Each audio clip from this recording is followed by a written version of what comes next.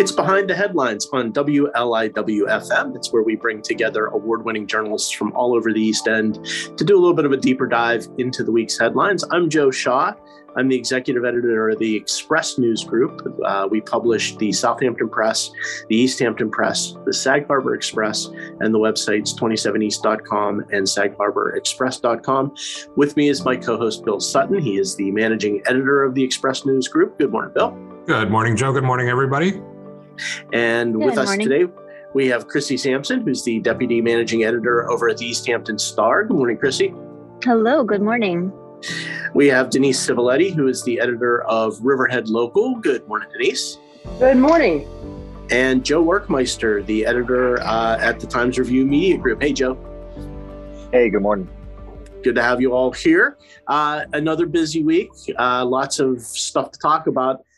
Maybe we should start with marijuana. The conversations are continuing all over the East End at various villages and towns who are looking at the new state decriminalization of cannabis products, and they have to come up with some local decisions about whether or not they're going to allow the sale for adult use cannabis locally. And I think for the most part, a lot of the villages and towns are opting out, right?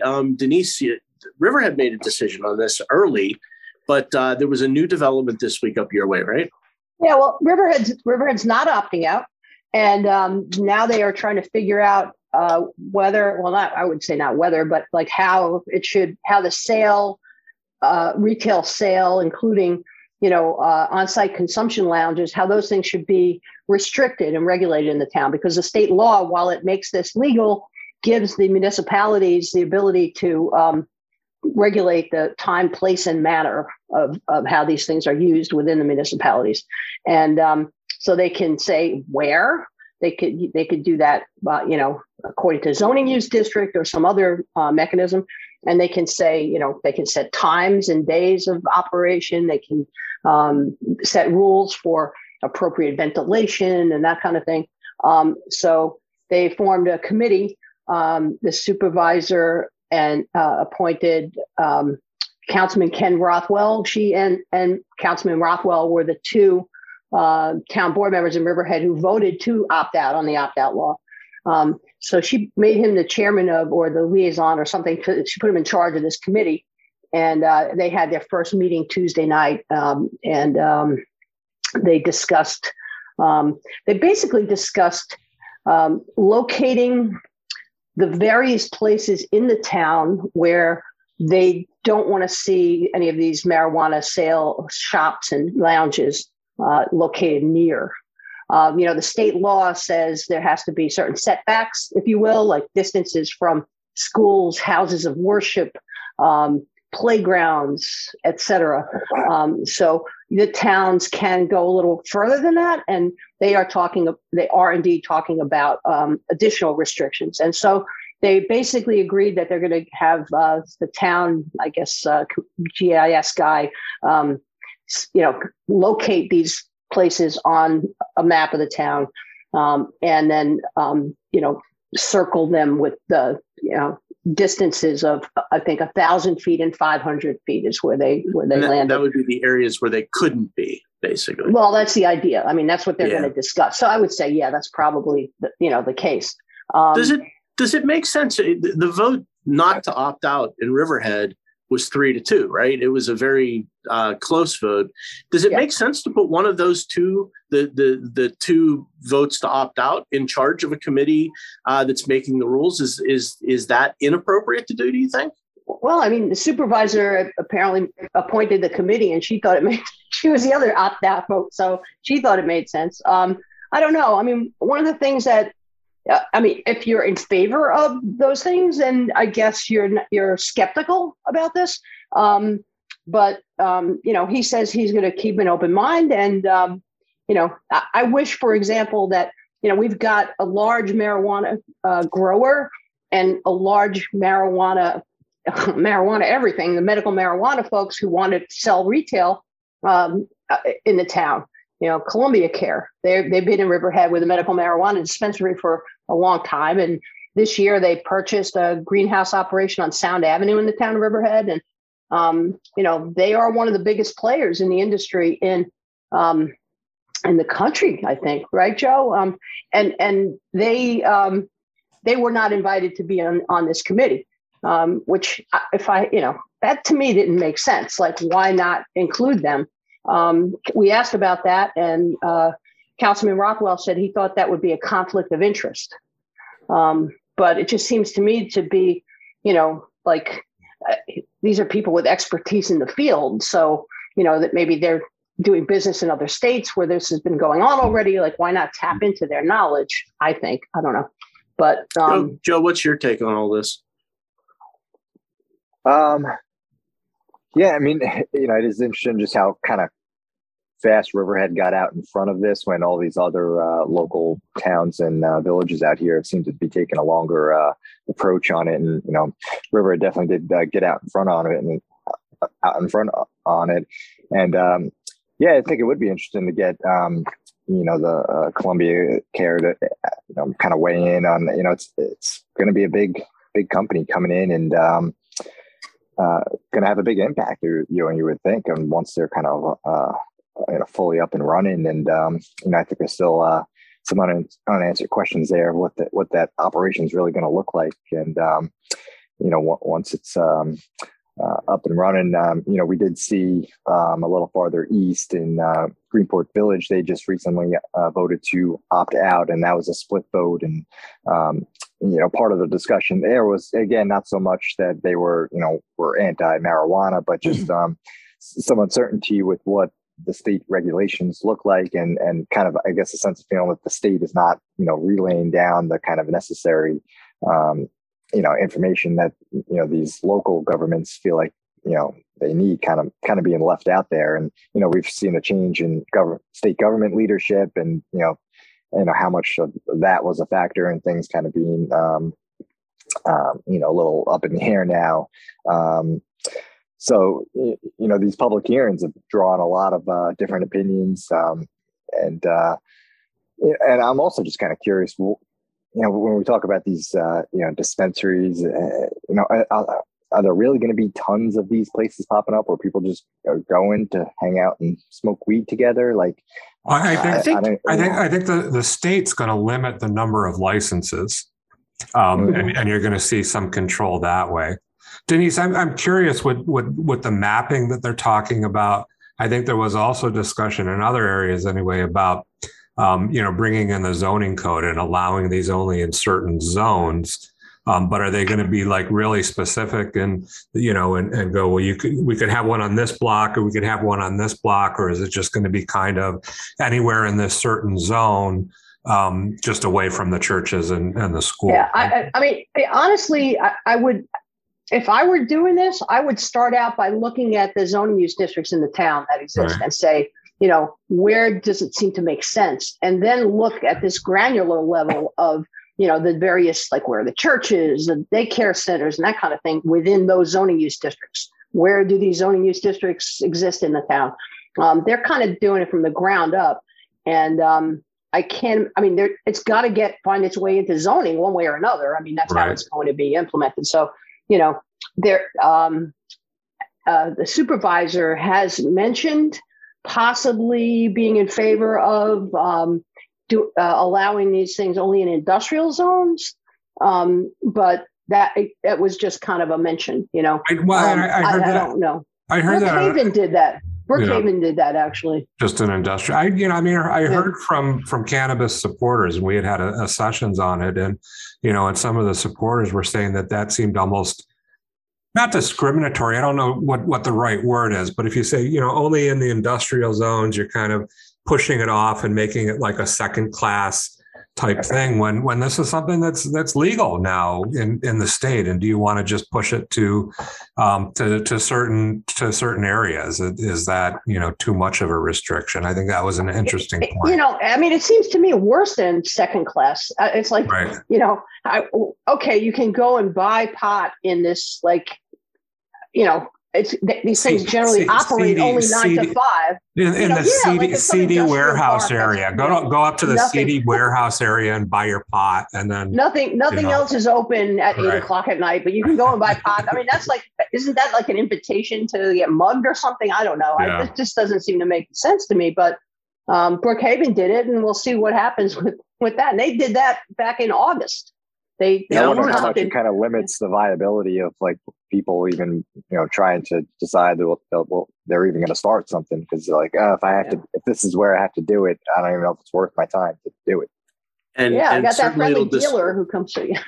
It'll discourage local businesses probably. I think you might see big money businesses who are willing to spring up wherever they can get a foothold. But can we take a minute or two here and explain for the listeners, but frankly, explain it for me too, this process. The opt-out decision is really the first decision, and it means that the towns and villages are basically preserving their right to not allow the sale and distribution within their borders, correct? But they can decide later. They can change their minds later, but if they don't opt out now, they lose that ability. Right. Later. They got to opt out by December 31st. Yeah. Right. Okay. And then, I'm sorry, Christy, I was just going to say that. And then the next question is how you allow all this. And that's a whole new set of questions that they're all having. I'm sorry, Christy, go ahead. I was going to say, have we heard any indications that there will be community members petitioning for that permissive referendum aspect, where they, they can petition their local government to opt, to reverse that decision, right? Have we heard anything like that? No, they can force. They can force they can force a vote, is what that is, and they've got 45 days from the effective date of the opt-out law. They've got 45 days from that date to file the petition and force a vote. So East Hampton Town and Greenport Village, those are still very much in play there. If people want to reverse those, opt-out laws. But Christy, I haven't heard anything about a petition effort, any kind of significant one on the South Fork. Chrissy, have you heard anything like that? No, I just thought maybe, are people paying attention? Do people know that this process exists? Yeah, that surprises me. We mentioned in an editorial that East Hampton Town and East Hampton Village recently had public hearings before. I believe they have both decided to opt out, correct? Both East Hampton Village and East Hampton Town. But they held hearings that nobody spoke at, neither pro nor con. And I'm fascinated that this major societal change is coming. And it seems like local residents are either unaware or they're just staying in the background and letting it happen. And they're all sitting on their couches, stoned watching Netflix. They don't have time. I think that people mistake mouthing off on social media with participatory government. That's true. I really do, or most anything else. You see that with everything. I mean, it's astonishing, especially with something like this.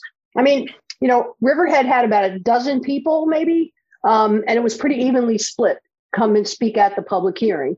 And what I find interesting is the pro cannabis people are very articulate and passionate, and I think just they make a good case. Whether or not you ultimately agree with it, I think they make a good case. I'm just surprised they're not out doing that more, because this is the time when it really matters. There would be an organized, effort. You would think they may be surprised, but honestly, I'm a little surprised at the number of municipalities that have opted out. I didn't think it would be that high, but it's looking on the South Fork anyway. Like Southampton Town aside, which I don't think will opt out, it feels like all the other villages in East Hampton Town have opted out. And that surprised me a little bit. I didn't think it was going to go that way. Well, and Joe, that's true. I'm sorry, go ahead, Chris. I was going to say, by doing that, they also won't receive a share of the tax revenue, right? There's that element too. Well, and look, I understand being cautious, and I think a lot of the elected officials want to see how this thing plays out. But I think they were also cautioned, and this came up at the sessions event we had too by the pro people, that because there will be a limited number of licenses issued in the state, if a municipality opts out, and then even if they opt back in a year, there may be no licenses left for local small business owners who want to get in on the cannabis sales or the lounges or that type of thing. So it may be. I gotta jump in here with one point on that aspect of it.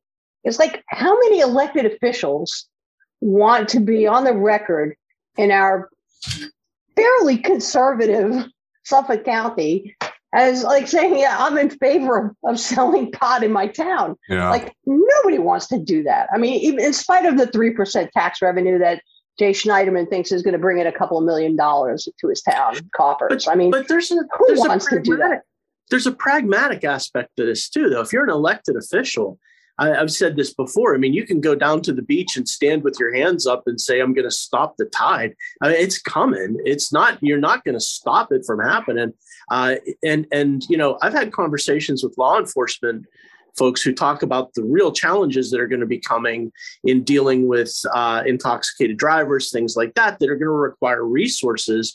These towns and villages are going to have to spend money to deal with the problems that are coming with the legalization of cannabis. If they don't have any revenue, you're cutting off your nose to spite your face. I mean, you really need to plan for the new world that's coming. And I'm just intrigued that some of the villages and towns, I understand the opting out because I think they want to maintain their options.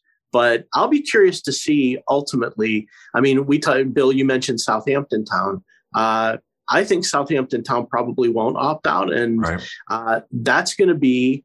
I think it's the appropriate decision in a lot of ways because, again, the Shinnecock Nation will be selling marijuana, and so it doesn't make a lot of sense for Southampton Town not to be allowing some competing businesses. But this is going to be a real wave that's coming soon. I just think nobody wants to be tagged as the elected official who said yes to pot. Like, sure. Certainly not in Republican Riverhead or Southold. I don't know about places on the South Fork.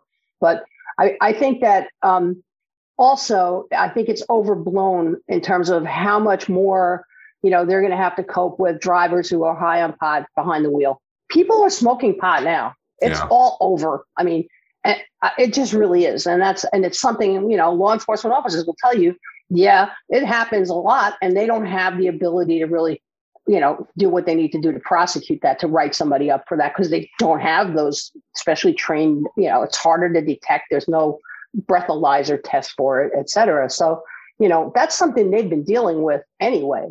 I don't know how many, I don't feel like there's going to be a cause and effect. Like, it's legal now and so many more people are going to start, doing it. I don't know. I don't know that that's necessarily true, but we shall see. I think drinking while driving is still going to remain, the predominant issue. With alcohol, so, that's not going away. It's still going to be the big issue for police. And how much more does marijuana really add to it? Yeah, I don't know. It's interesting. I had a conversation off the record this week with a law enforcement official who said that the towns and villages are approaching the use of marijuana and restricting it like it's smoking, that they're tying it to smoking, that if you can smoke in a place, you're allowed to smoke marijuana. And this person said, that's wrong. It should really be treated like alcohol. If you are not allowed to drink in a place, you shouldn't be allowed to smoke marijuana. That tying it to smoking makes less sense than tying it to something like alcohol, where the concern is with the effect that you're going to have. I thought that was kind of an interesting take that I haven't heard. It's interesting because I think, tying it to smoking, it makes it like an environmental issue. It's the smoke. It's the smoke itself that's bothering people, surrounding you, smelling it and running into it and all that. But I think you're right. I think the state law did that, though. I think the state law said that. Like, I don't think the towns have a choice about that. But yeah, I mean, you can't drink a beer in a public place. You can't drink a beer on the sidewalk. I mean, you can, but you get written up for it. That's right. So why should That's you? why you got to go to New Orleans. Pot, Yeah. I've never been there. But you can be sitting on the sidewalk smoking a joint, and the guy beside you sitting and drinking a beer, and only one of you is going to get arrested, and it's not the guy with the joint. That's kind of an intriguing situation. Yeah. So this is Behind the Headlines on WLIW-FM. I'm Joe Shaw. I'm with the Express News Group. My co-host is Bill Sutton from the Express News Group. And with us today are Chrissy Sampson from the East Hampton Star, Joe Werkmeister from the Times Review Media Group, and Denise Civiletti from Riverhead Local. So you guys up in Riverhead, you had a local school district that had a cyber attack occur this past week, correct? Somebody want to take that? Go ahead. I was waiting for Joe. Sorry. It was apparently a cyber attack, although they kind of tried to take issue with our characterization of it as a cyber attack, even though the superintendent's office confirmed that to us. We asked them. So I'm not sure exactly what happened. I'm sorry. I'm wrong. They characterize it in a message to staff as a ransomware attack.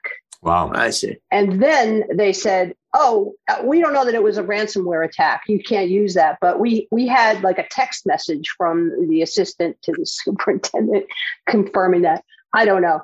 And it went downhill from there in terms of specific information that we've gotten.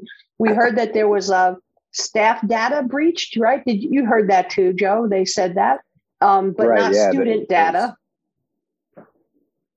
What did you?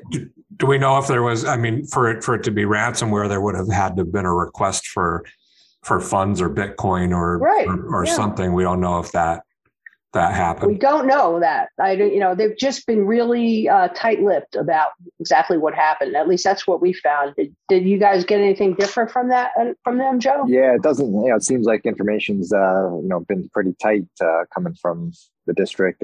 Just like we're dealing with this, no big deal. So everyone move along. Nothing to see here. Yeah, nothing to see here. But these kind of things have been happening to districts, all across the country, and there's been a bunch on Long Island in particular. And it's part of this kind of growing trend that has emerged, particularly from the pandemic, where as schools kind of relied more on technology and remote learning, have kind of been more susceptible to these kind of things happening. And easier to access maybe and to get in with all the different avenues students. Yeah, you consider how many people are on these networks remotely on computers, and you hit one wrong thing in an email that you shouldn't, and next thing you know, like a whole network could be compromised. And so yeah, I mean, you would expect the district to be a little more forthcoming with some information on this, and but it's an active law enforcement investigation probably at this point too, which might, not to defend them not shining a light on it, but if they're trying to find the culprits or whatever. Chrissy, were you trying to jump in there? Yeah, I was going to say to Joe's point about why what's the point about being tight-lipped about it. This happened in Montauk in 2019. And the district, I mean, they're an open book. Like, they will talk about whatever needs to be talked about openly. You know what I mean? So they're very good that way. They wound up paying $900, which, for a small district, that could, if it was Springs, it would make a huge deal. But like Montauk, $900 in Bitcoin. Right. But it was only 900. We're not talking about 900,000. We're talking about $900. $900, which seemed to me very low, very specific. You know what I mean? Yeah, right. Somebody's got an emergency room to bill to pay or something. Yeah. Well, I think at that point, I think that the cyber thieves are just happy to get anything. Right. It's found money for them, and the district may have gotten out. But I'm intrigued when you talked about Montauk was really open about it, and Bill, your point about it being a law enforcement investigation makes sense. But at the same time, I don't know what the harm would be in letting people know exactly the nature of what happened. It's just embarrassing. Wouldn't it have the opposite effect? Like if you don't talk about it, like that looks even worse. That's almost, what I would suggest. Corporations that cover it up get a really bad PR out of it. You know what I mean? Like just devil's advocate though. If you say it was a ransomware attack and we're going to pay $1 million to whatever, then that just encourages, these bad actors to go to the next school district or municipality. I think it happened in one of the local villages a couple of years ago too. Didn't it happen in Sag Harbor or something like that? It might have been. Maybe 2018. It's happened. And I know that there have been some real high profile cases nationally where districts have ended up paying really, and school districts, but also municipalities have ended up paying really high numbers because there really is no other solution. If someone takes over your computer files and locks them down, there isn't really a whole lot law enforcement can do to shake that loose. There was a really high profile one in Rockville Center in 2019 too. And they wound up paying $100,000, but it was covered by the district's insurance policy. Yeah. Which I thought. Does anybody know about this? Is almost always the result of human error, right? It's phishing attempt. It's somebody, most often this happens by someone in the system clicking on a link they shouldn't have clicked on in an email. That's how this happens, right? It's not War Games, the old movie from the 80s or 90s. They're hacking into your they're sending up emails, and 999 people know not to click on that link, but the one person who does can put a whole system. I think you did that once, Joe, right? I believe I did. Yes. You did. You clicked on it. You clicked on an email link, and it was a virus. It wasn't, It wasn't this type of thing. Because they're getting better and better. Right. They are. At figuring out how to send you things that plausibly look like things that could have come from somebody. Yeah. And to Joe Workmeister's point, with everybody being able to log into the system now with COVID, students included, students and teachers and everybody, there's just a lot more people to target if that was the case. A lot more idiots like me. Thinking back to when was it Twitter had that big hack, right, where they were all like these top accounts were like tweeting things out, and it was like total chaos. I think they said that got started by somebody like kind of pretending to be an IT person, and remotely, going in to sending an email or something to someone on the staff, and they thought it was the IT person, and next thing you know, like the whole Twitter system is compromised. So yeah, it is. It can be. With the attack or whatever happened in the district in Riverhead this week, I mean, their whole email system was down. Nobody could email. Their internet was down. Their Google-based applications for learning were okay. And accessible, but that's Google, again, Google is cloud-based, and I imagine that's not anything on. They were not. They were not on the local server. So I don't know. It was a significant attack. I feel like they, it would have been better to put out more information. They make these robocalls to staff and different robocall to, the district families. They put the kind of like a transcript of the robocall on their website, and that's it. They're locked down. Then it's like, any questions that you ask are evaded, and you get kind of like a spin statement from their PR firm. And you know what? If it were just this incident, this pattern, but it's a pattern that with everything they don't want to even acknowledge happened. Joe, is that something you've noticed too, that the school district being a little less transparent? Yeah, it's definitely a few years back, they switched over to they used to have kind of one person who sort of was in charge of their media kind of relations on staff. Person on staff, yeah. Yeah, we everyone kind of knew who she was, and that was pretty helpful. And then they switched to one of this PR firm that most of these districts are using now, and that really just puts a real barrier between us and the district, where everything has to be filtered through the PR firm. And if but by chance happen to actually pick up the phone and call somebody, in the district office, it's like, the end of the world. Right. I've gotten it's tough, and it's hard to get an interview with anybody. It has to be, you send in a question, and they'll write back whatever they feel like writing back, and you can't follow up, and it's hard. That's really interesting, Chrissy. I know you deal with the schools it's been like lot. that now through a couple superintendents too. Yeah. Chrissy, you deal with the schools a lot, and I know we do as well. And I've noticed that the school districts, since they've begun employing PR firms to handle the district PR, they tend to say everything has to go through the PR firms. It gets harder and harder to get actual content, comment from district officials in some cases. Are you seeing that too?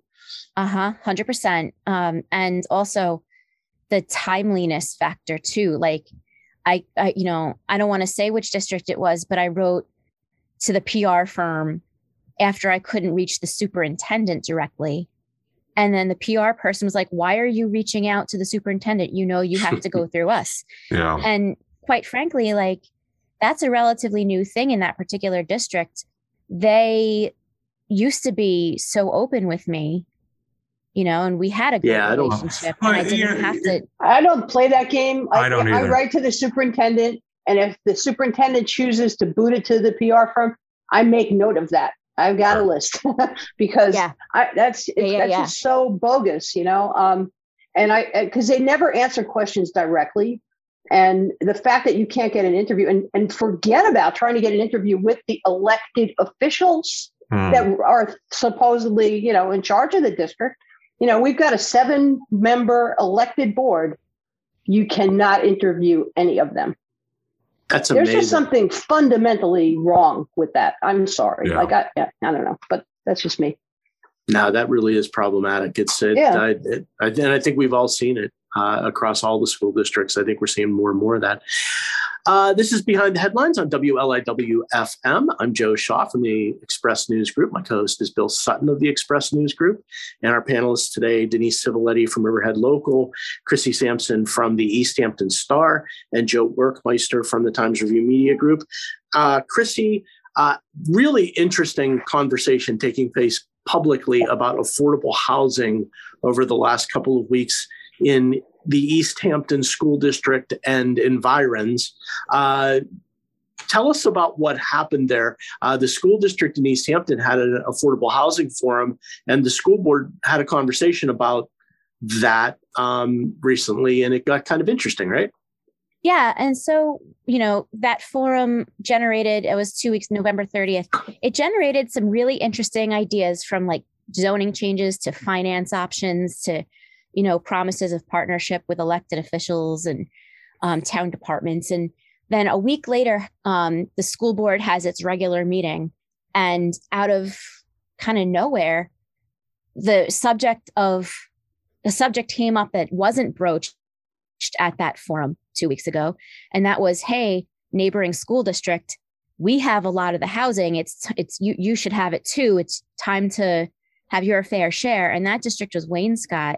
And on the record, responding to some, pretty strong comments by the East Hampton School Board, the Wainscott School Board hit back because they opposed an affordable housing development in their district in like 2014, 2015. And then that project got shelved after all that pressure.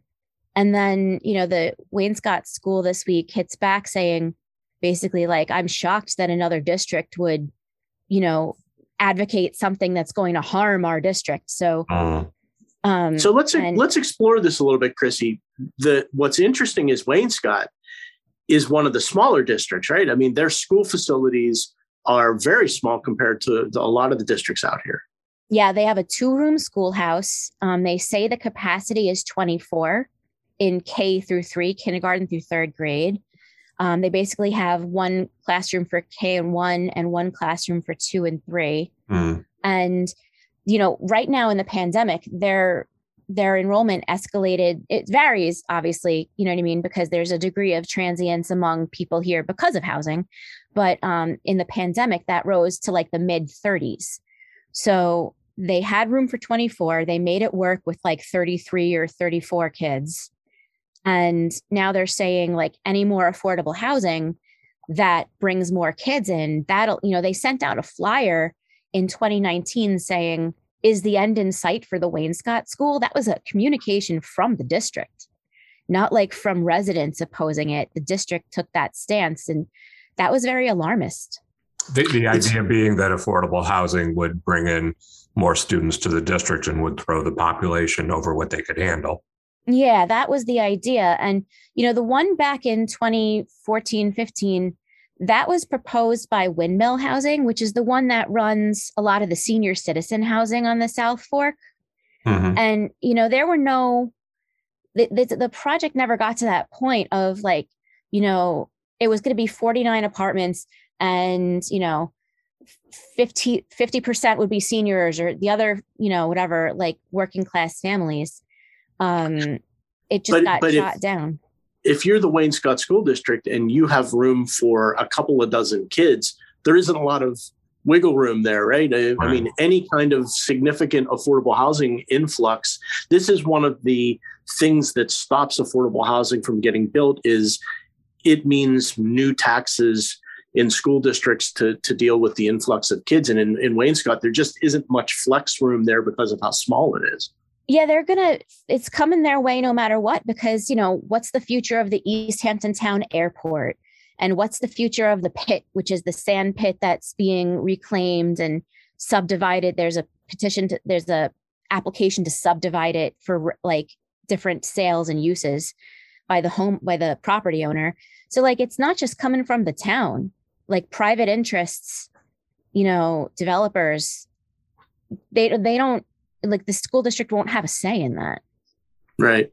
I think to just the bigger story here might be just the fact that the school district, East Hampton School District, is having this discussion about affordable housing. And I think that's almost a first. I mean, I don't know what the school district can do. I mean, it's nice to have a plan that this is, to forward to town government, that this is what you guys should be doing about affordable housing, but it's not like they can change zoning or they could build their own affordable housing complexes, in the school district. But it feels to me like it's born of a frustration that East Hampton Town hasn't. I mean, East Hampton Town has done a good job with affordable housing. I mean, let's be honest; they've done more than some other towns have done in bringing in, affordable housing units. But we all know that it's just never enough there,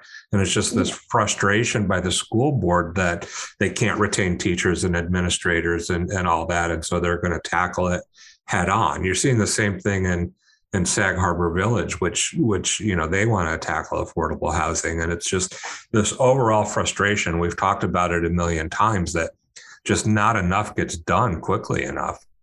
Bill, the school district could build on its own property.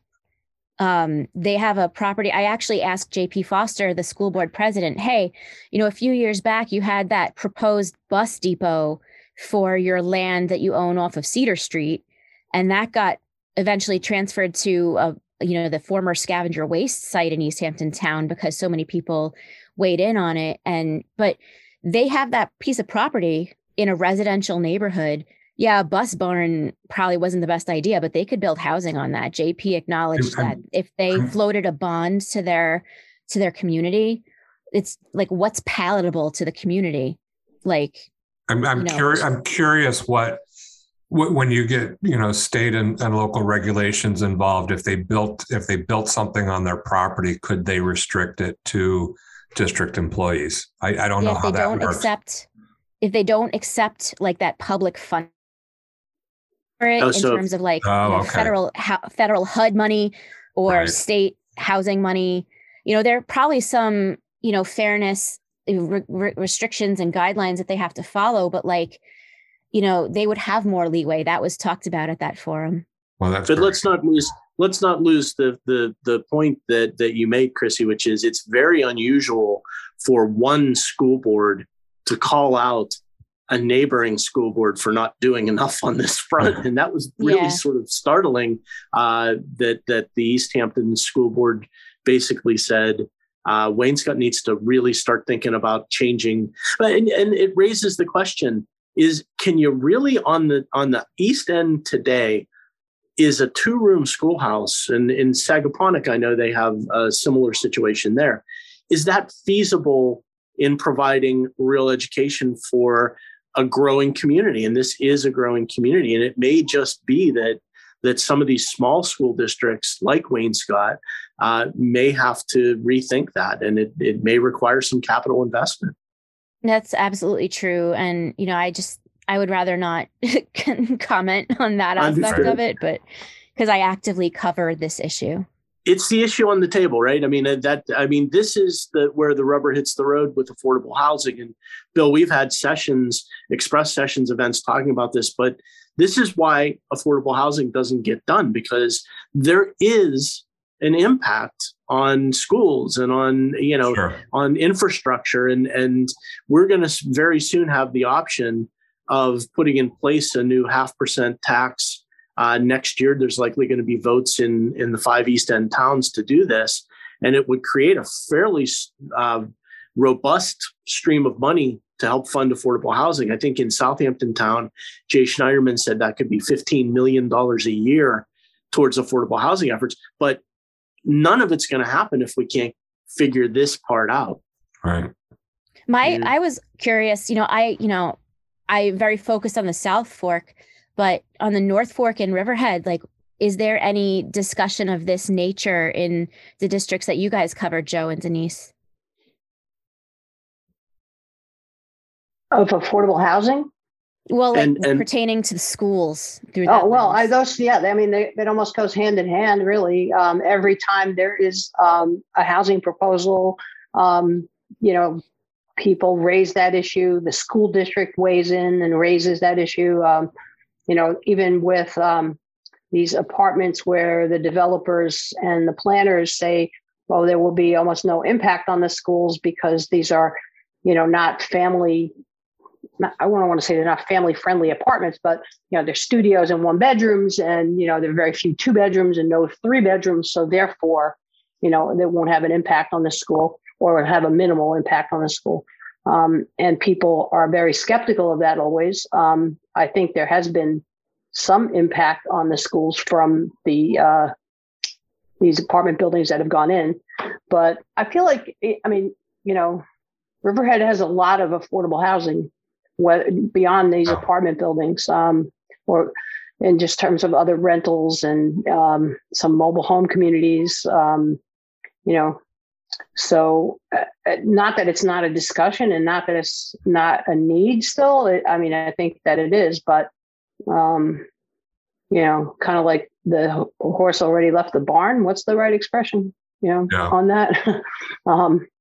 So it's worth pointing out that East Hampton prompted this discussion by having the Affordable Housing Forum to raise some of these issues. And I know Adam Fine, the superintendent in East Hampton, has come out and said flatly that if something isn't done, it's a real crisis, that they're having difficulty even filling positions and coming all the way up to staffing levels that they need. And that's why the school district has sort of wandered into this minefield. So that's one of the reasons why I think it's happening. The conversation's taking place in East Hampton. I guess it's no different than you're hearing rumblings about local businesses that want to build their own housing for employees, and how different ways to get around town regulations about that and all that. And it's just it's a larger scale, but it's the same thing. If we can't recruit people to work for us because they can't live here, then we have to try to look at providing them housing, and maybe that's one of the solutions to the crisis. That happened in Montauk. An example is when one large corporation that owned a hotel bought a smaller motel to house its staff. There you go. And like the smaller, place probably was to a degree month to month, but year-round people, who then lost their housing, not that it was probably not supposed to be permanent in the first place. You know what I mean? But like, yeah, a lot a of hotel is buying up other hotels to do that, you know? Well, Sag Harbor Cinema in Sag Harbor just recently bought an apartment building with the idea that as those, I think the idea they weren't going to kick any of the current tenants out. There were a couple vacancies already, but as the current tenants move out, then employees would move into apartments in that building, and it's the same thing. Yeah, there's no question the affordable housing shortage is taking a toll on the local economy, and it's really touching every sector of the economy on the East End. But as we said, there may be help coming on that front next year. We'll keep an eye on that. This is Behind the Headlines on WLIW-FM. I'm Joe Shaw. My co-host is Bill Sutton. We're with the Express News Group. You just heard from Chrissy Sampson, who's with the East Hampton Star. Also with us are Joe Workmeister of the Times Review Media Group and Denise Civiletti of Riverhead Local. Denise, we should probably talk COVID, right? I mean, you know, it's not a week goes by where it's not the story. Numbers locally are continuing to creep up after the holiday, right? Yes, they are. And pretty significantly, too. I mean, around New York State, especially upstate, but in Suffolk County, you know, we're seeing test percent positive rates of 7% now, which we haven't really been there in a long time. We've been over 6 for days now since Thanksgiving, really. The week after 6%. Thanksgiving. Oh, sorry. Yeah, no. The week after Thanksgiving in East Hampton Town was 8.15. Yeah. So that dropped a little bit in the following week. There has been, Denise, some conversation that it may also be that there's more testing taking place, and that may have to do with the numbers being up a little bit. Do you buy that? I mean, you know, I would say that's not really true. I mean, the test numbers countywide have been pretty much in the same place through the fall, really, since the Delta surge, you know, was around. But one thing that I can tell you, I'm looking at my spreadsheet, is that, you know, hospitalizations are not keeping pace with what they were last year, because new positives rather, are about, you know, following the same trajectory. They're about right where they were last year this time, which is a little scary because last year was not good. I mean, we had, you know, a lot of sickness, hospitalizations, and fatalities last winter. I wonder if that's due to the vaccinations, where you have people who are getting breakthrough infections but not getting as sick because they've been vaccinated. So I mean, hospitalizations are a lot lower than they were last year. A little more than half, but that, you know, by that much of an order of magnitude, if that makes any sense. So, Chrissy, you at the Star and we at the Press both wrote about this week, that the numbers of hospitalized at Stony Brook Southampton Hospital are a little up, but they're still not nearly where they were at the worst point of the crisis. Yeah, this week they reported 11 patients, none in the ICU, which is also a good, good indicator. Nobody on ventilators either, I believe, Nobody right? on ventilators, yeah. And but that, you know, that's the highest in about 6 weeks or so. And, you know, who knows what's going to happen. But, you know, Dr. Weinbaum, the chief medical officer there, his quote to me this week was, "There's no need to panic. We have treatments. We have ample bed capacity. And, you know, we have other tools in our toolbox." It does feel like we're entering a new phase of the pandemic now where there are treatments, and there is hope that if you're vaccinated, this is not, you have the chance to, even if you get a breakthrough infection, that it's not going to be as serious. And the Omicron variant so far is in Suffolk County, we know, and probably the numbers are higher than we've heard because everything sort of lags on that front. But it's important.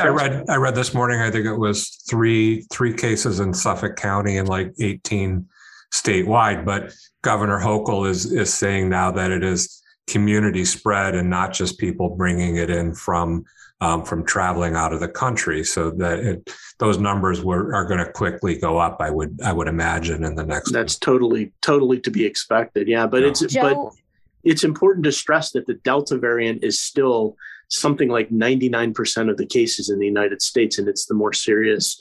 It's at least so far anecdotally suggesting to be more serious. Sorry, Christy, go ahead. I was going to say, like, my eye, obviously, like I mentioned before, is on the South Fork, but, the hospital's on the North Fork and west of, in Riverhead and such. Like, what are you guys seeing in terms of case numbers or, things like that? I think we reported, Bill. I haven't seen the specific numbers that like PBMC recently. Actually is down, I believe. They're under 10. She told me the other day. Amy Loeb, the executive director. So was like almost opposite of I mean, when you compare it to Southampton Hospital, almost opposite during of the height of the pandemic, where you saw more in Riverhead than you did in Southampton, and this week it seemed to be kind of reversed.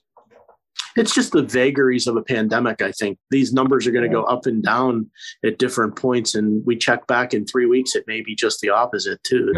It's hard to say.